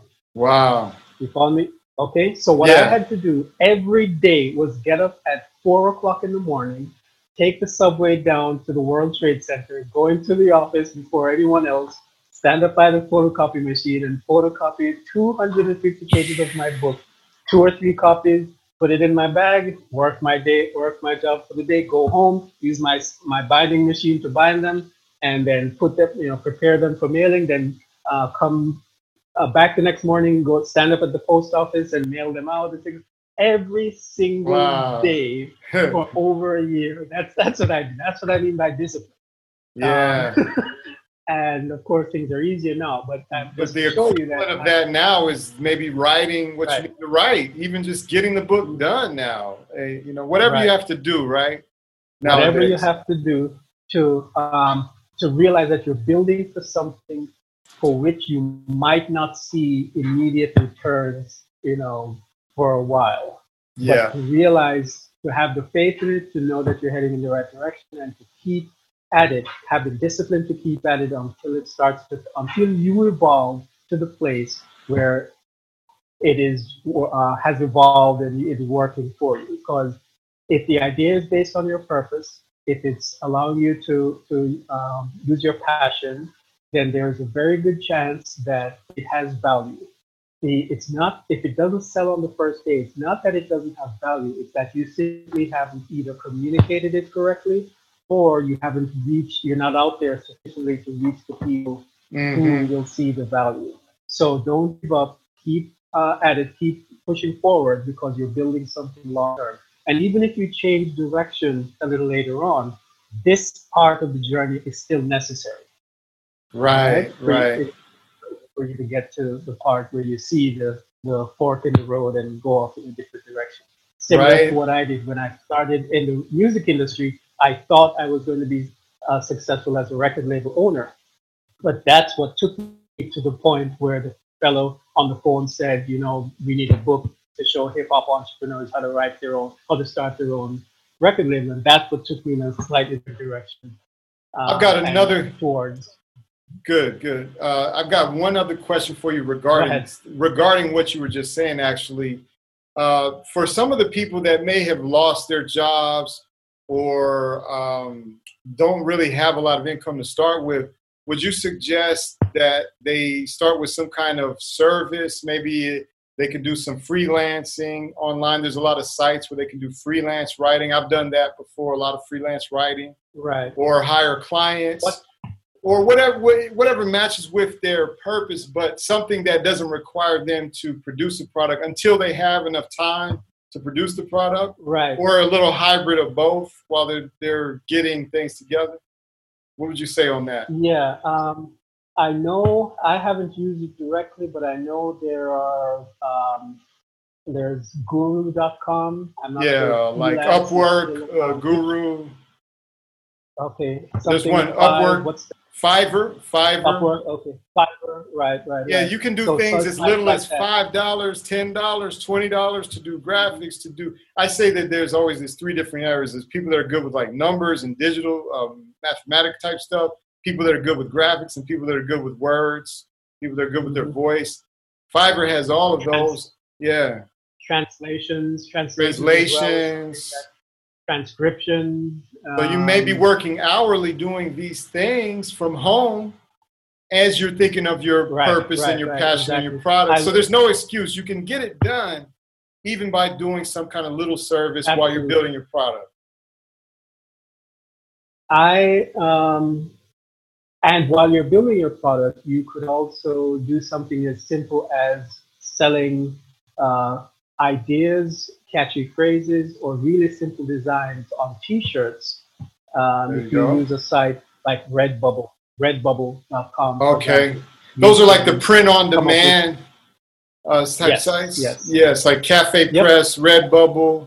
Yes, like Cafe Press, right. Yeah. So that's one I used to use years ago. So Cafe Press now. So things like that. But I will have a chapter for people who are looking for something really short term or fast return.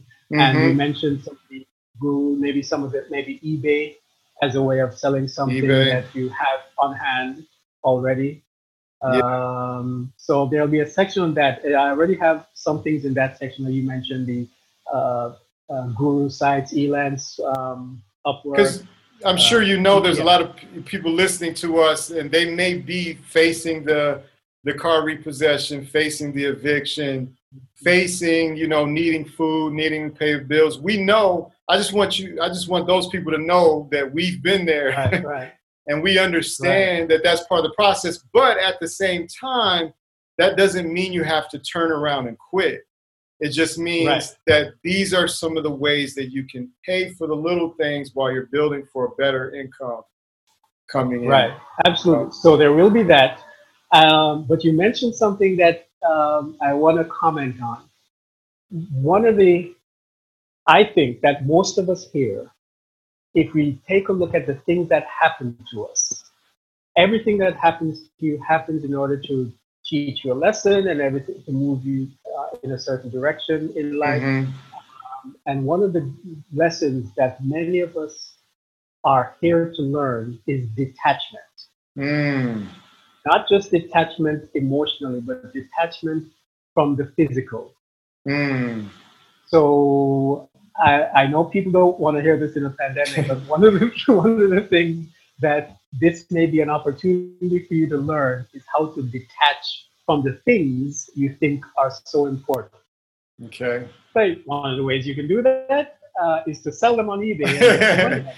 So to make this like very practical for some people, let's say you have 5 leather coats, a bunch of watches, perhaps a lot of material stuff, maybe a bunch of electronics in your garage. There could be a lot of things you have material that you are thinking are naturally already a part of your existence.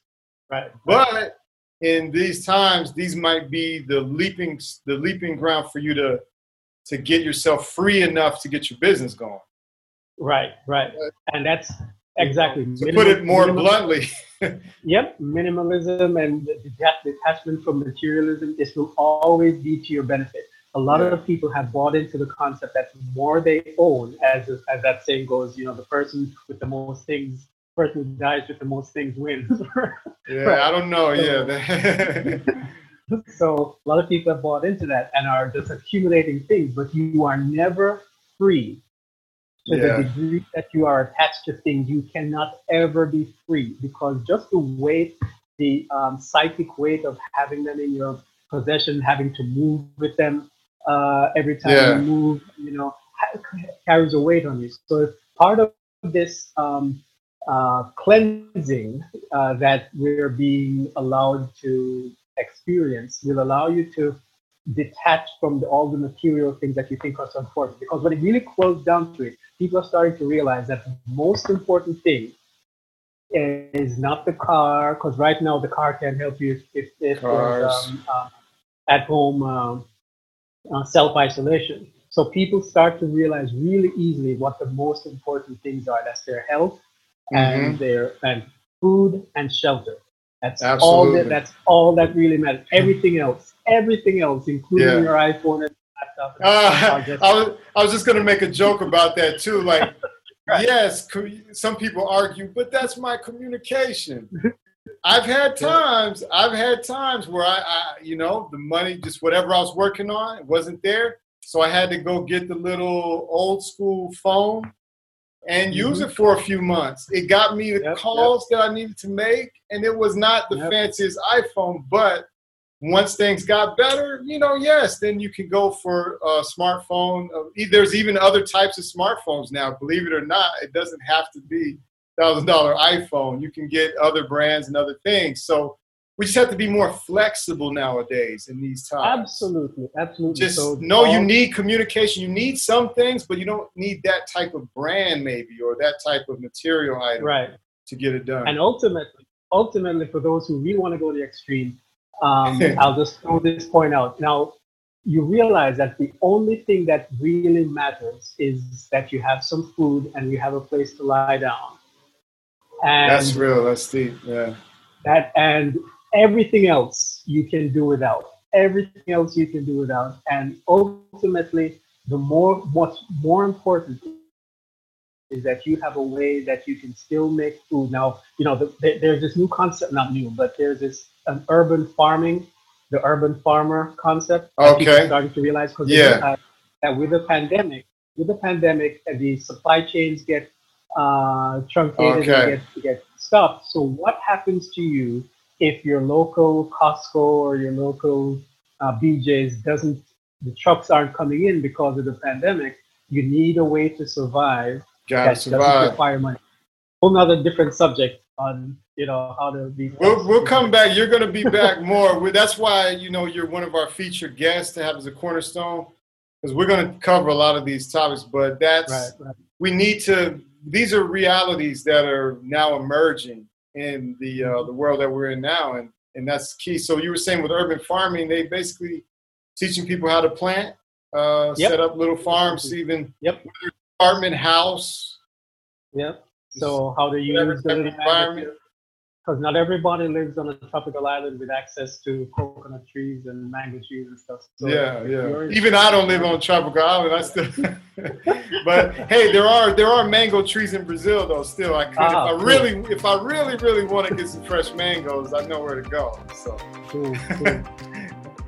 But man.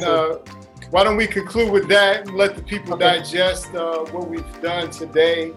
And so basically, everybody, this is going to be a series that we have with Walt about these specific topics, being a passionpreneur now, transitioning into a pandemicpreneur, and some of the cornerstones. So if you leave us some feedback, you can also, I'm going to leave all the information for my blog and the website. If you have questions that you have for Walt, you can also send him to him or myself, and we'll tailor these shows for you, how you can succeed as a pandemicpreneur, and you can make sure that you're financially stable and you're taking care of your family and you're making money remotely and you're enjoying it a little bit as well as you go along.